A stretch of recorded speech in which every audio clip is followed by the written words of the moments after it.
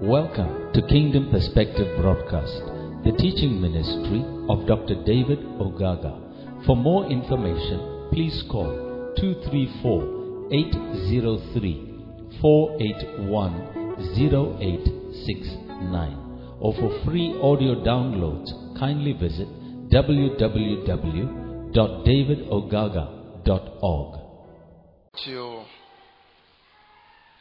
continue with our study on the rainbow angel. That is the overall or the main thing we're dealing with, which is from the book of Revelation. For those of us who are watching for the first time, you may probably have to get back to the other previous messages. And this evening we continue with part 4 of coming with the clouds. Jesus coming with the clouds. But first of all, let's read our main text, which is Revelation 10, verse number 1. That's the main text that we have. And it says, "And I saw another mighty angel came down from heaven, clothed with a cloud, and a rainbow was upon his head. And his face was as it were the sun, and his feet as pillars of fire." Now this is the main text that came forth. And when we read down to verse 2, verse 3, we are told that this angel has one foot on the land, another one on the sea. And so the question was, what does that represent?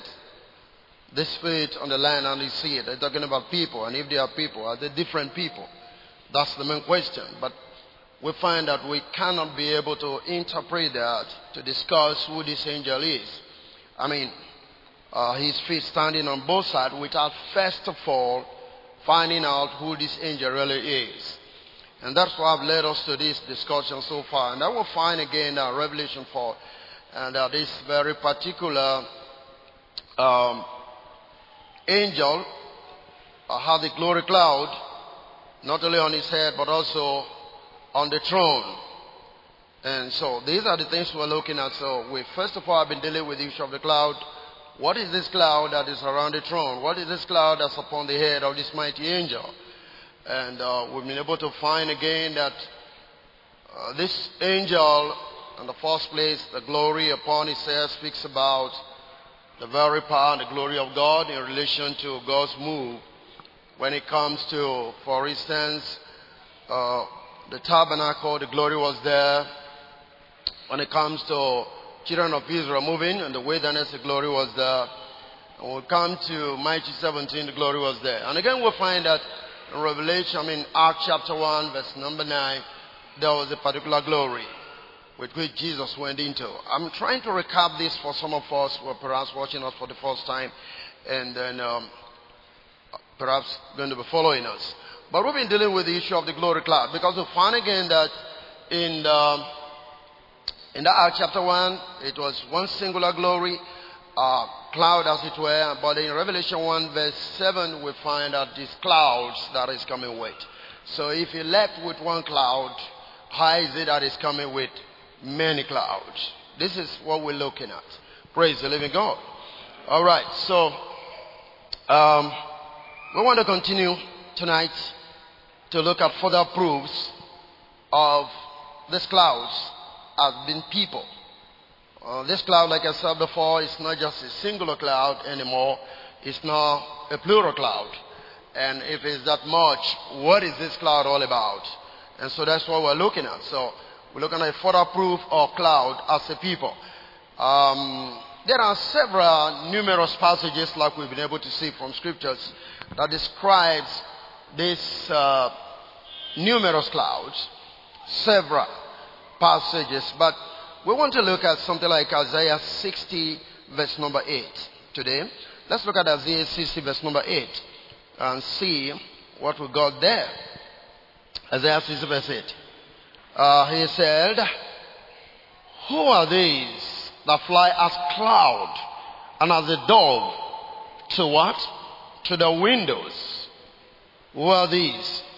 Now, if you go back reading maybe verse 1, we'll be able to see something else. Let's go back to Isaiah See, arise, shine, for the light is come, and the glory of the Lord is risen upon you. Now, this is talking about the church. This is talking about the church. Hallelujah. Okay, let's move down a little bit. Verse 2, and it says, for behold, the darkness shall cover the earth, and gross darkness the people, but the glory shall arise upon thee, and his glory shall be seen upon thee. And then move on to verse 3, and it says, and the Gentiles shall come to the light, and the kings to the brightness of the rising. Verse 4, and it says, lift up the eyes round about and see, all they gather themselves together, they come to thee. Thy sons shall come from afar, and thy daughters shall be nursed at the side. Alright? Verse 5 says, then thou shalt see and flow together, and the heart shall fear, and be enlarged, because the abundance of the sea shall be converted unto thee, and the forces of the Gentiles shall come unto thee. Then the next verse, which is verse 6 says, the multitude of Carmel shall cover thee, the drum string of Medud and Ephraim, all they from Sheba shall come. They shall bring gold and incense, and they shall show forth the praises of the Lord. And verse 7 says, all the flocks of Kedar shall be gathered together unto thee. The rams of Nebaioth shall minister unto thee. They shall come up with their sentence and my altar, and I will glorify the house of my glory. Now I want you to get this. I will glorify the house of my glory. So what's the next thing? And it says, who are these that fly as dove, and as cloud, and as dove to the windows? Verse 9 says, surely the eye shall wait for me, and the sheep of Tarshish first, to bring thy sons from far, their silver and their gold with them, unto the name of the Lord thy God, and to the Holy One of Israel, because he has glorified thee. Are you getting that? So that verse 8 that is describing, when he says, who are these? He's actually talking about the sons of God, or the children of Israel that are returning from captivity. Did you see that? Very good. So that's what I want you to pick from that. So when he says, who are these that fly as a cloud and as a dove to their windows? It's like saying, who are these people returning? My sons and my daughters. And the nations. And when he says verse 9, the sheep of Tarshish are waiting, it's talking about how to bring them back home to their own land. So they are the people. So we're talking about the sons of God. Now if we know that Zion speaks about the church, so what is that supposed to mean to us? We're talking about sons of God arising on the face of the earth, coming back to their dwelling place, which is God himself, that even the nations will end up ministering to them. Is that alright? So we find that sons of God are actually being described as what? The clouds. Praise the living God. Amen. So when he talks about shining light there, we're talking about the radiance of God's glory. When he says, arise, shine, for the glory is come. The radiance of God's glory. For your light is come, and the glory of the Lord is risen upon thee. Right? I want you to pick that. It's very, very important. So he's really dealing with the sons of God. Praise the Lord. Now this is actually the restoration of God's glory to Zion, and the subsequent exhortation from the realm of depression, the return of her sons and daughters and even Gentile nations are described as also cloud. That's what we're going to feel much later. Praise the living God. Is that alright? Amen. So this is restoration of Israel, as it were, which prophetically speaks about the church today. Alright. I just hope you were able to see that clearly from that passage, from verse 1 to verse 9. So, we're dealing with the movement of the children of Israel, or God, back to the realm of the Father's glory. And then simply described as clouds or doves flying back to their nest. Now I want you to look at something in Psalm 90 verse 1. Psalm 90 verse 1. Praise the Lord. What did he say? Lord, thou hast been what? Our dwelling place in all generation. Praise the Lord. You have been our dwelling place. So, as it were, it's like we left our dwelling place in Adam. And so we ended up going through pressures in life, sufferings in life because of the curse upon Adam and his generation. But the Bible is talking about through Christ a restoration to our dwelling place. God have always been our dwelling place. We have always been in Him. We came out of Him and returned is back to Him. Is that alright? Help me on the board with Exodus chapter 12 verse number 7. Very important scripture I would like us to see. Ecclesiastes chapter 12 verse number 7.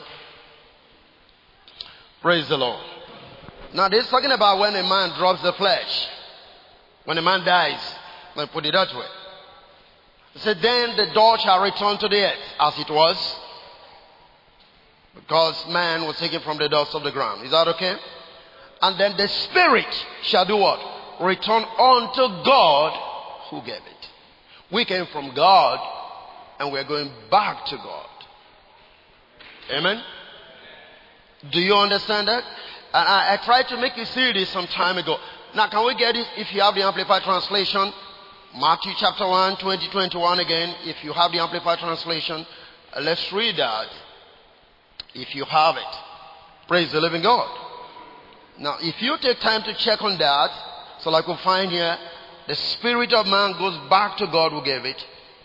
Anytime a man drops the flesh, anytime a man dies, any man, sinking to the grave, truth is the spirit is not there. He has to go back to God. There is no waiting period in that which is called cemetery. Matthew chapter 1, if you can get that, 20-21, from Amplified Translation, you'll be able to realize, if you read down, that our ultimate objective in life is who? Is God. Praise the Lord. God is the focus. God is our objective. Whatever I worship you into today is all because you need to get back to God. So Psalm 90 verse 1 said, O Lord, thou hast been our dwelling place from all generations. Praise the living God. Alright. So when we're talking about the clouds here, like we just read from Isaiah 60, we're dealing with people. Is that okay? Okay, for instance, let's look at Isaiah 19 verse 1. And then maybe 23 and 4. But look at 19 verse 1. And then Isaiah 23 and 4. If you can get it. Praise the Lord. Let's have that on the board. Isaiah 19 verse 1. It said the burden of Egypt. Behold, the Lord rideth upon a swift cloud. Watch this. And shall come into Egypt, and the idols of Egypt shall be moved out of his presence, and the heart of Egypt shall melt in the midst of it. Now go to chapter 20, 3 and 4. Praise the Lord. 3. And the Lord said, like as my servant Isaiah had walked naked and barefooted 3 years for a sign and a wonder upon Egypt and upon Ethiopia. Verse 4. So shall the king of Assyria lead away the Egyptians prisoners, and the Egyptians captive, young and old, naked and barefooted, even with their buttocks uncovered, to the shame of Egypt. So when you go back to verse 1, chapter 19 verse 1, are you following that? Because the same story. So chapter 19 verse 1 says, the burden of Egypt. In other words, the prophecy against Egypt, the oracle against Egypt, the Lord rideth upon a swift cloud. Who is this swift cloud? The Assyrian army. That will accomplish what you find in chapter 20, 3 and 4. Can you see it? Are we together? That's what you see in there. So, if you look at this verse 1 here, when he said, the burden of Egypt, behold, the Lord rideth upon a swift cloud, and shall come into Egypt, and the idols of Egypt shall be moved. In other words, not protection at his presence, and the heart of Egypt shall melt in the midst of it. So you go to chapter 20 and you see the description of what is going to happen when the Assyrian armies come to Egypt. The Bible says they are going to take them as captive out of their lands. Is that okay? But how did God describe the move of Assyrians coming? The cloud. That's why I was trying to make you understand what the Bible talks about a cloud of Revelation 1 verse 7. It was dealing with the Roman army that was coming to Jerusalem in AD 70. Is that making sense to you? Hallelujah. You read the Bible, but sometimes you are not able to put things together.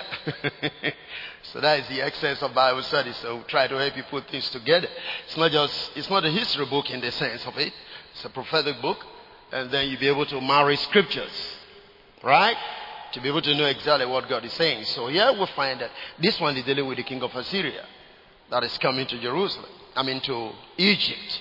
And then we'll be able to find in chapter 20, 3 and 4, precisely what's going to happen to them when it comes. So when he talks about idols here, what he's talking about is the protection is going to be taken away when the king of Assyria invade the land.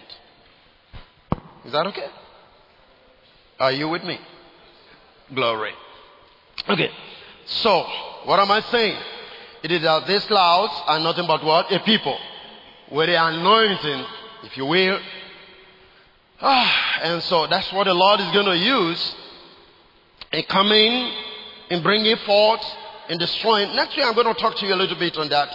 What happens when this cloud of glory begins to move? But don't forget, in Romans 8:19, the Bible says the creation is waiting for what? The manifestation of the sons of God. And that is to say, we're looking at this situation, believing and trusting and hoping, because that's the ultimate goal of God in raising sons on the face of the earth. That through the sons of His, there's going to be movement upon the face of the earth. Is that alright? Praise the Lord.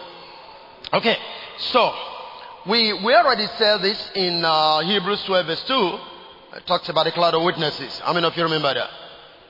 Okay? Now, cloud of witnesses has to do with the people. Now, if you look at it from the Living Bible, I don't know if you have it, Living Bible, the Living Translation or Living Bible. This is what you're going to see there.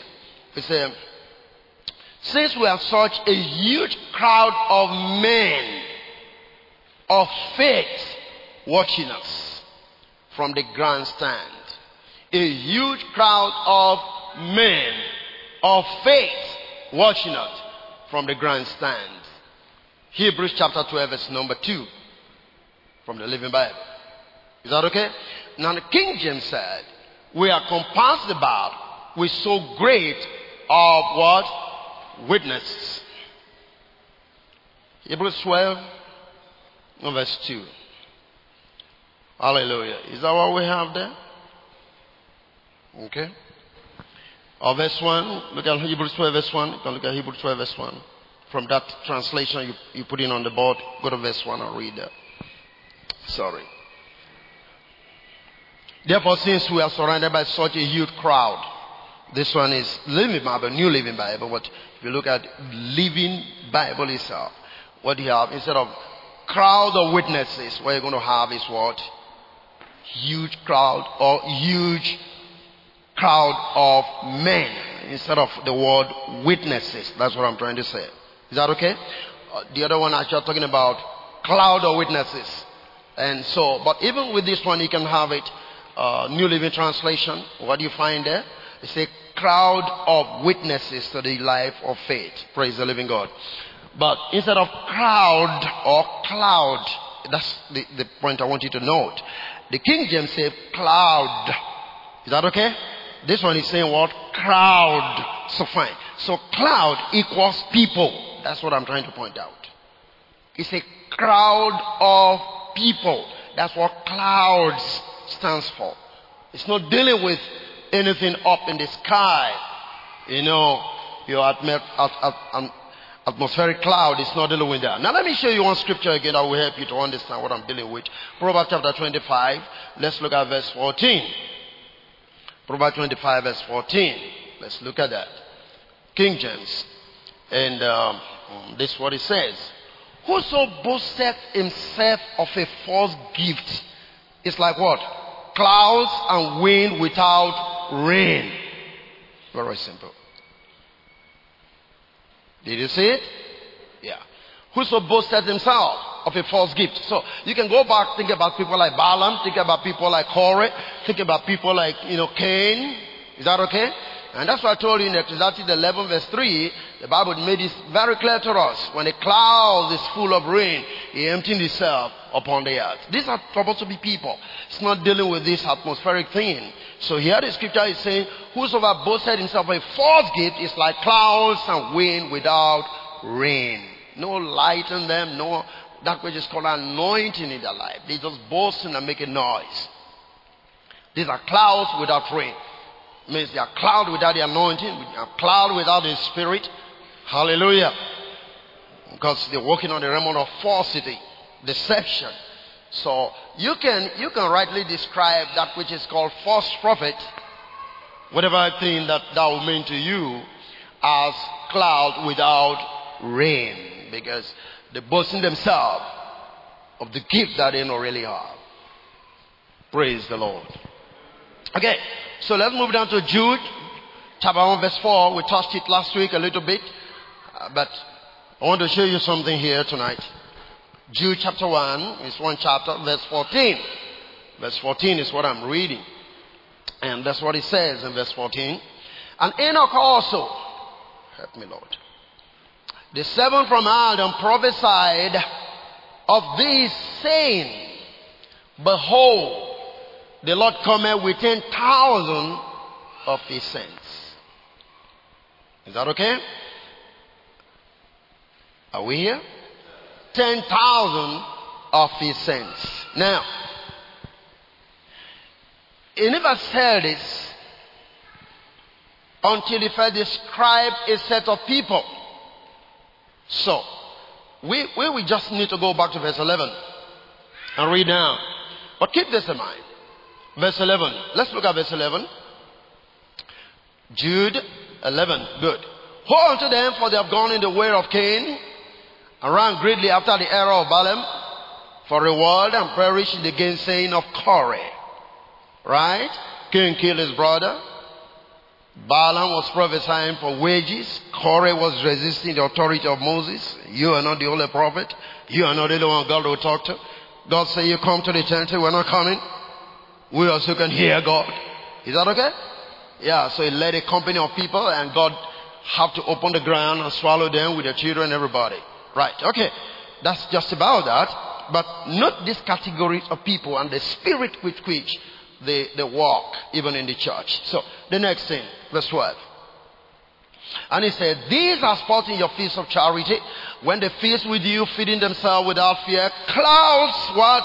They are without water, carried about the wings, trees with fruit, withered without fruit, twice dead, plucked up by what?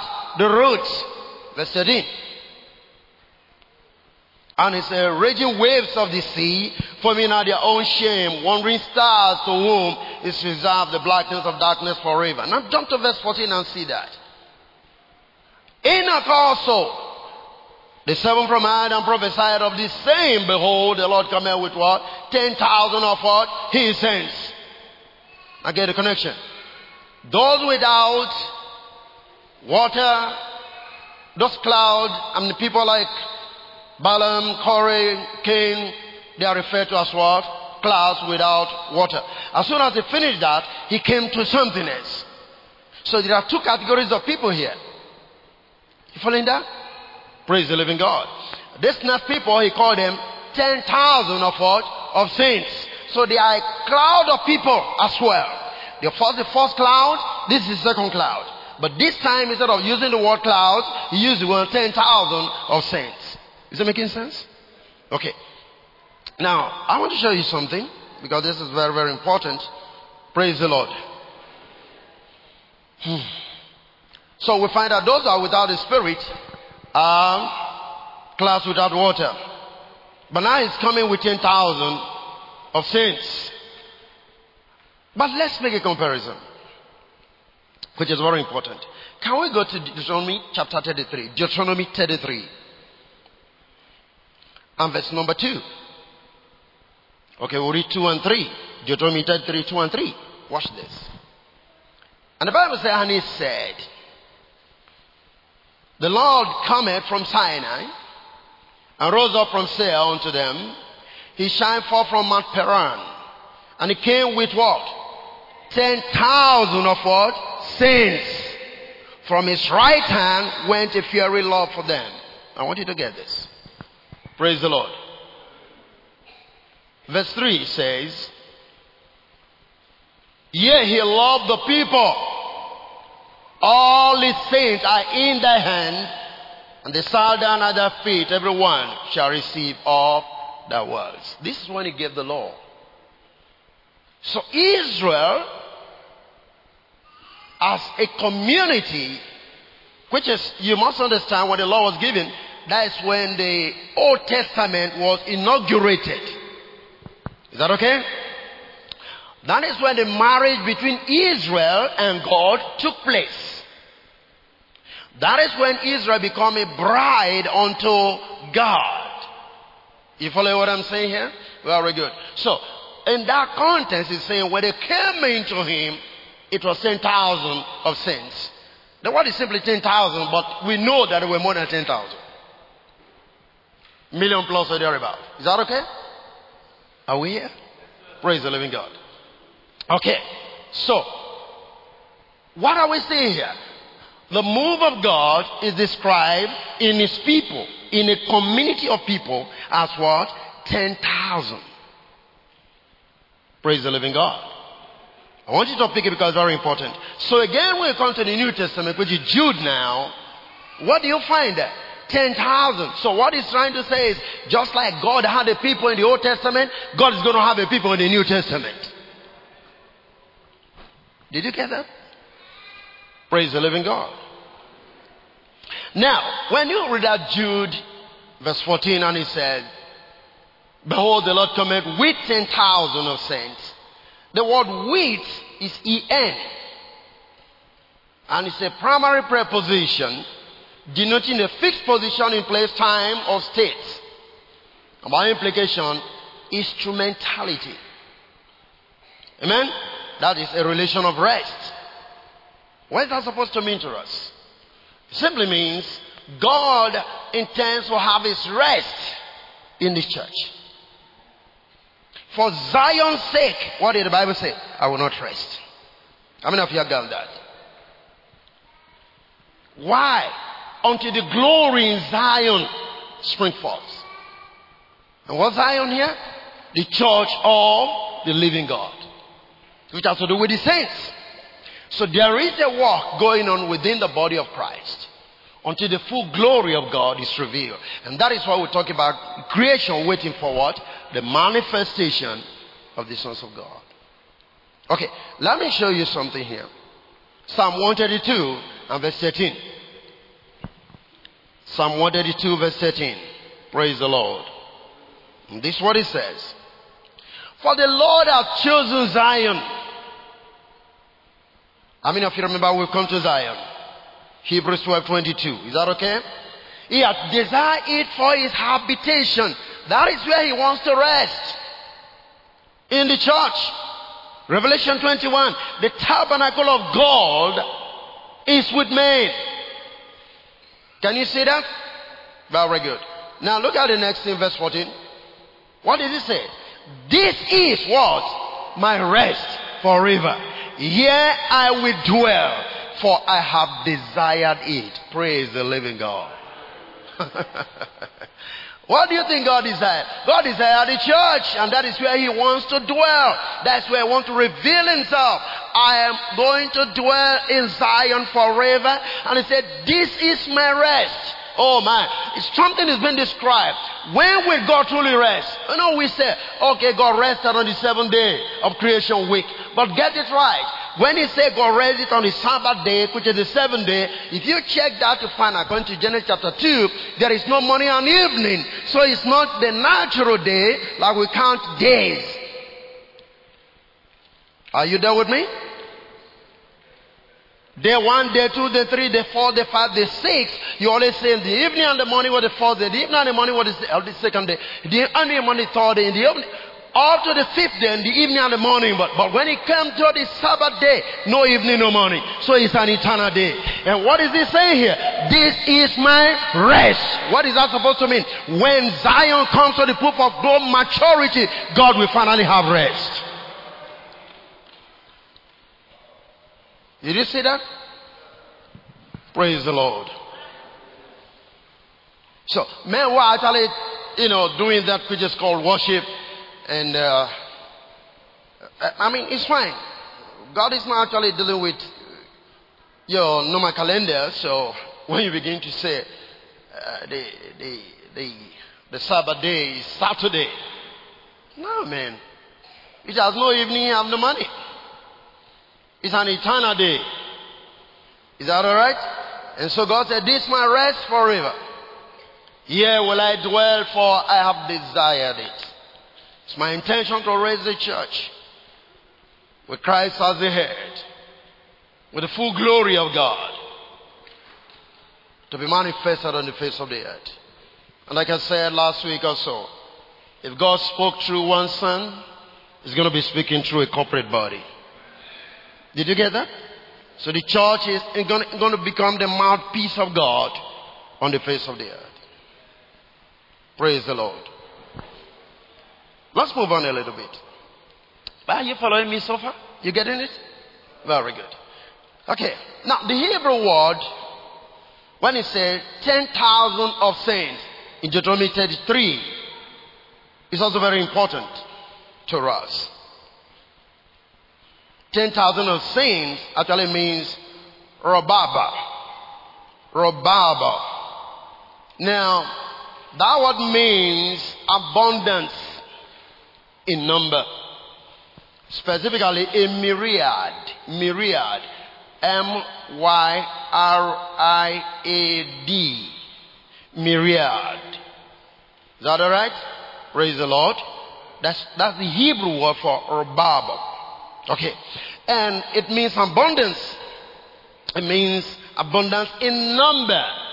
That is a myriad, whether an infinite or definite. It means many, it means million, it means 10,000. So 10,000 is not arithmetical calculation in terms of counting 1, 2, 3, 4 until you get to 1,000 and then 2,000, 3,000, 9,000, 10,000. No. It's only describing myriad of people, large number of people. That's the language of God. That is why people get confused when they read about 1,000-year reign of God and they think it's arithmetical calculation. No, God is only dealing with thousands. As a matter of fact, it's God's number. Praise God. Are you following me? So that's what the word, when it says He came with 10,000 of saints, it simply means He came with a large number of people. That's what it says. Millions of people. Praise God. Now, this is very, very significant. When you talked about God coming with 10,000 of people, Rababa, which has to speak about the myriad of people, is very, very important that we get that right. Unfortunately, we can't, from the projector, I don't know what's going on, but we can't get the Amplified Translation. But I wanted to read the Amplified Translation for you in Jude chapter 14. So that we see how this is put together in Jude 14. Praise the Lord. Because like I said, that's what you find there. Jude 14, when it talks about Enoch prophesying, and behold, he cometh with 10,000 of his saints. In the Amplified Translation, this is the way it is written. It was of these people, moreover, that Enoch in the seventh generation from Adam prophesied when he said, behold, the Lord comes with his myriads of holy ones. The word 10,000 you see in Jude actually means what? Myriads of holy ones. 10,000 of his saints. That's what it stands for. That's the way it is in the Amplified Translation. Is that okay? Good. So 10,000 means large number of people. And don't forget the connection. He has dealt with the clouds without water. Now he's dealing with cloud with water. And they are not going to be few. There are going to be much, large number of people. Praise the Lord. Now, but it's another translation that I found which is very, very important, much more than the King James, much even more than, if I may use the word. This is the interlinear translation of that which is called the emphatic diaglott. It's one of the Bible translation. It's called the emphatic diaglott. Now, this Greek text in this place, this is what you read. Lo, comes Lord in holy myriad of himself. And I like this more. He comes in the holy myriad of himself. Now, if you take time to read the Bible, I'm going to explain something here. Very powerful. If you take time to read the Bible, the Lord comes in or comes with? Comes in the cloud or with the cloud? How many of you understand that? Take time, check it out.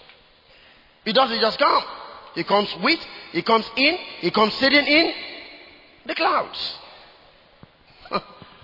So, if for instance you're coming with something, like we read in, I think Matthew, and also I think chapter 23 or thereabout of the book of Matthew 23, you find a lot. When he was speaking to Pilate or whatever, or the priest, he told them, thereafter you shall see the Son of Man coming and sitting in the cloud of heaven. How many of you understand that? Now the point is that how can you come and be sitting at the same time? If you're coming, you should be moving. You can't be sitting and coming at the same time. So if you're sitting and coming, that means where you are sitting is your carrier. For instance, if I have to come in a plane, I'm sitting in the plane, but the plane brings me to my destination. Are you there with me?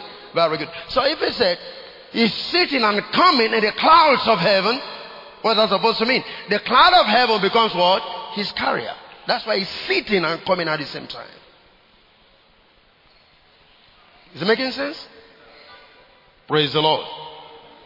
So, the emphatic diaglott, like I said, lo, comes the Lord in holy myriad of himself. The myriad now speaking about 10,000 of his saints. Are you there with me? So what is that supposed to mean? Myriad of himself, what is that supposed to mean? I want you to think a little bit. Who are these myriad of his saints? These are all such people that are begotten out of his life, out of his own life.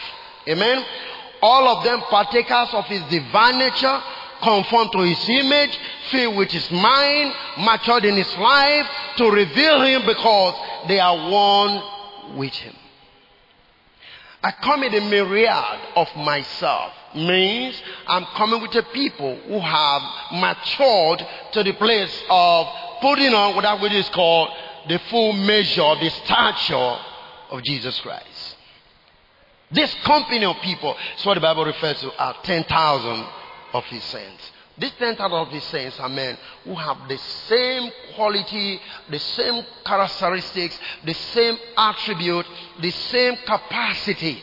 Men, get it right. Scripture says, every servant must be as his master. Matthew chapter 10.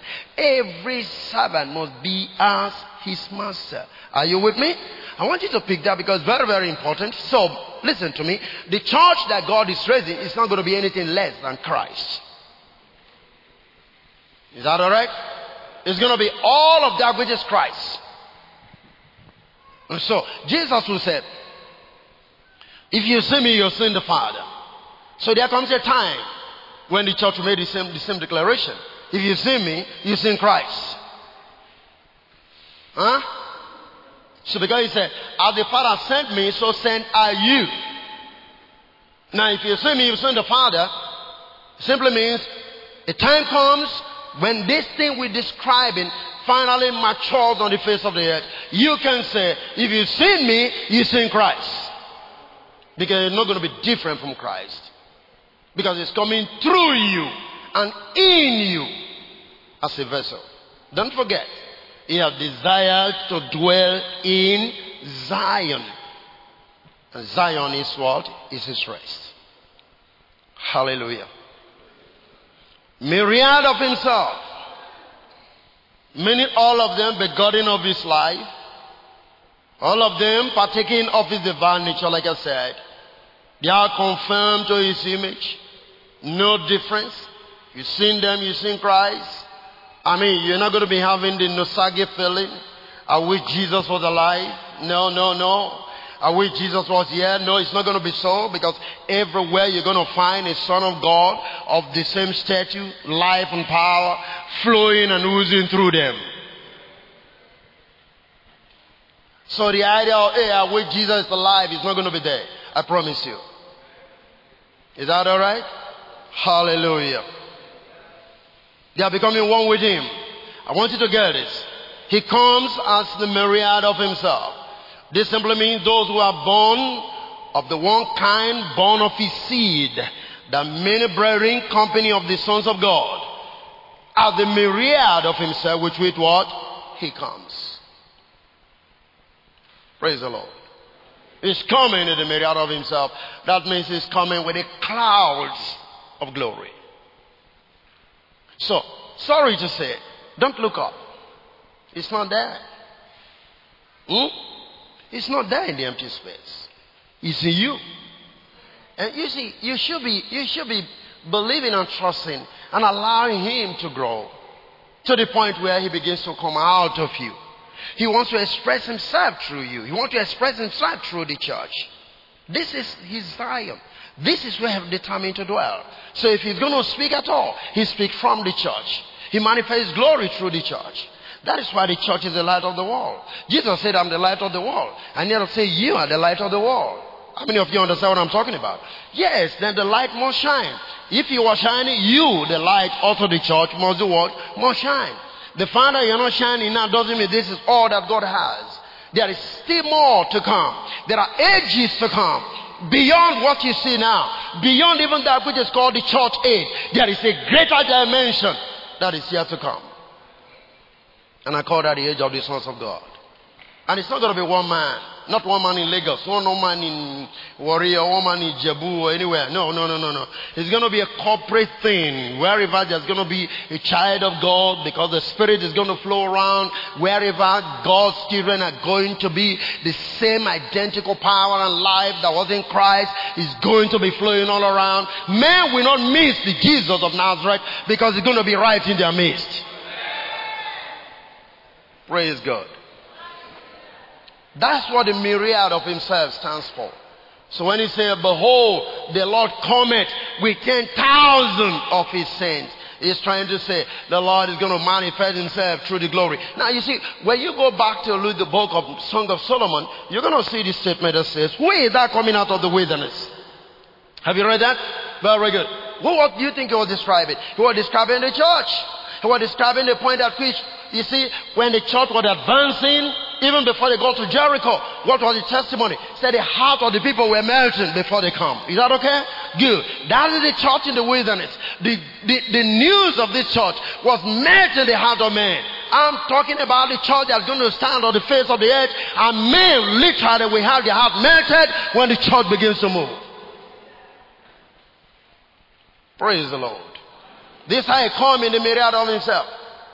We must come to the place where demons literally have to bow. You don't need to beg them to bow.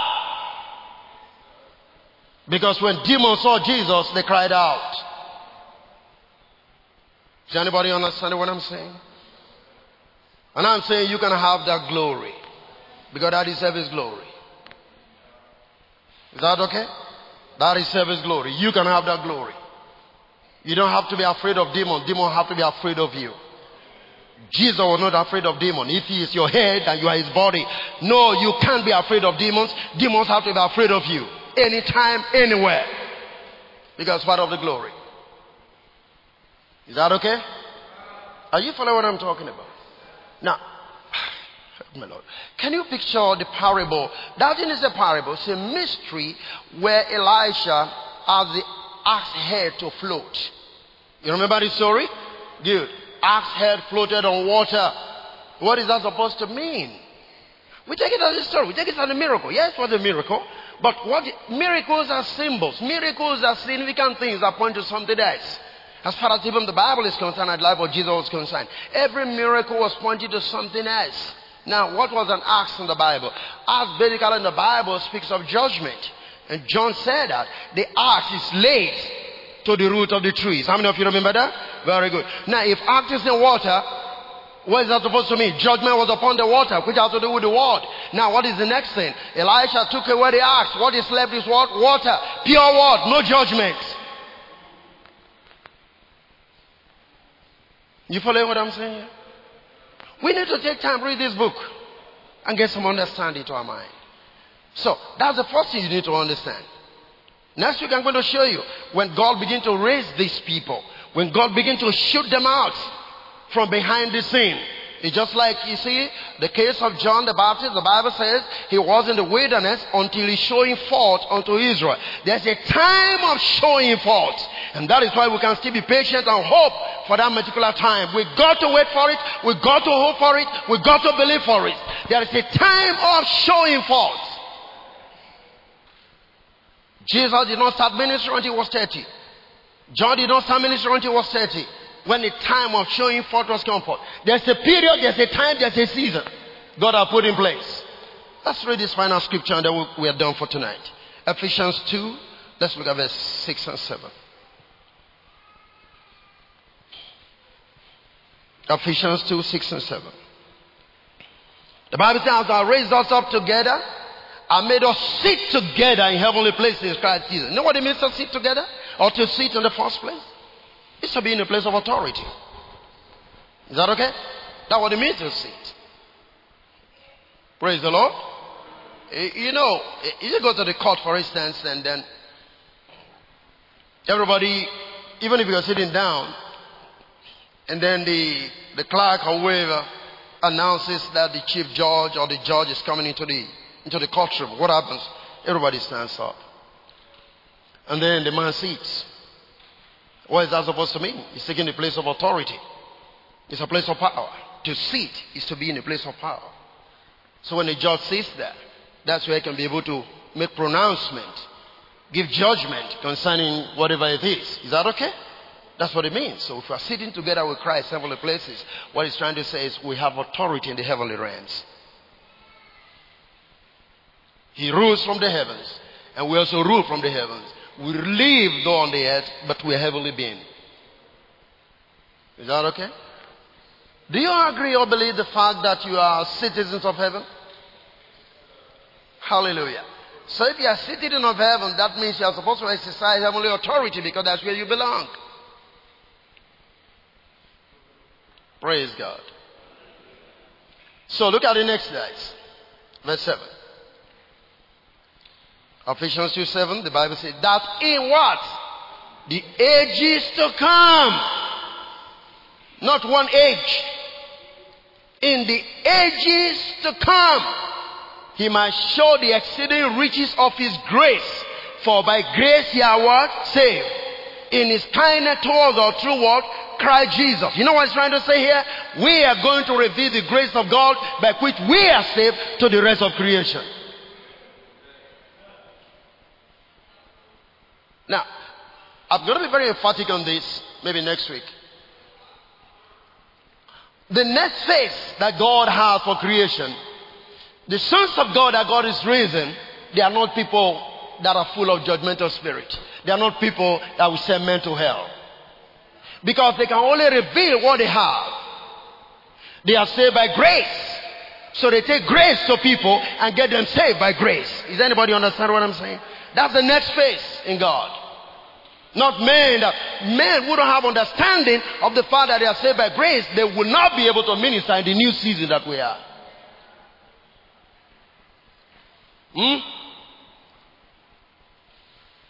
What is this man? Is it John Wesley or John Fox? What is that? The man that preached Jonathan Edwards. Is it Jonathan Edwards? Very good. What was that message that they preached? Sinner in the hands of an angry God or whatever. Such messages will not come here. They can fit in. If that is the concept of the message you have, you can fit into the new season that God has in mind for creation. For by grace ye are saved, not of work, lest any man should do what? Should boast. Now, you can only give what you have. So if you're full of grace of God, you remember John chapter 1? The law came by Moses, but grace and truth. How many of you understand that? Praise the Lord. Grace and truth came by Jesus Christ. The sons of God that God is raising in the ages to come are men that shall be full of grace and truth. You getting that? But they are not going to be one man. They're going to be myriads. Thousands, numberless people. Not 1, 2, 3 to 1,000 or 2,000 or 10,000. No. When he coming to 10,000 of his saints, he's coming of the myriad of himself. Men who have the same stature, the same capacity, the same grace level in their lives. Men who walk with the same, that which is called anointing. The same level. No difference. These are the people God is coming with. And they are referred to as what? Clouds. So behold, the Lord cometh with what? Clouds. And every eye shall see him. God bless you. Thank you.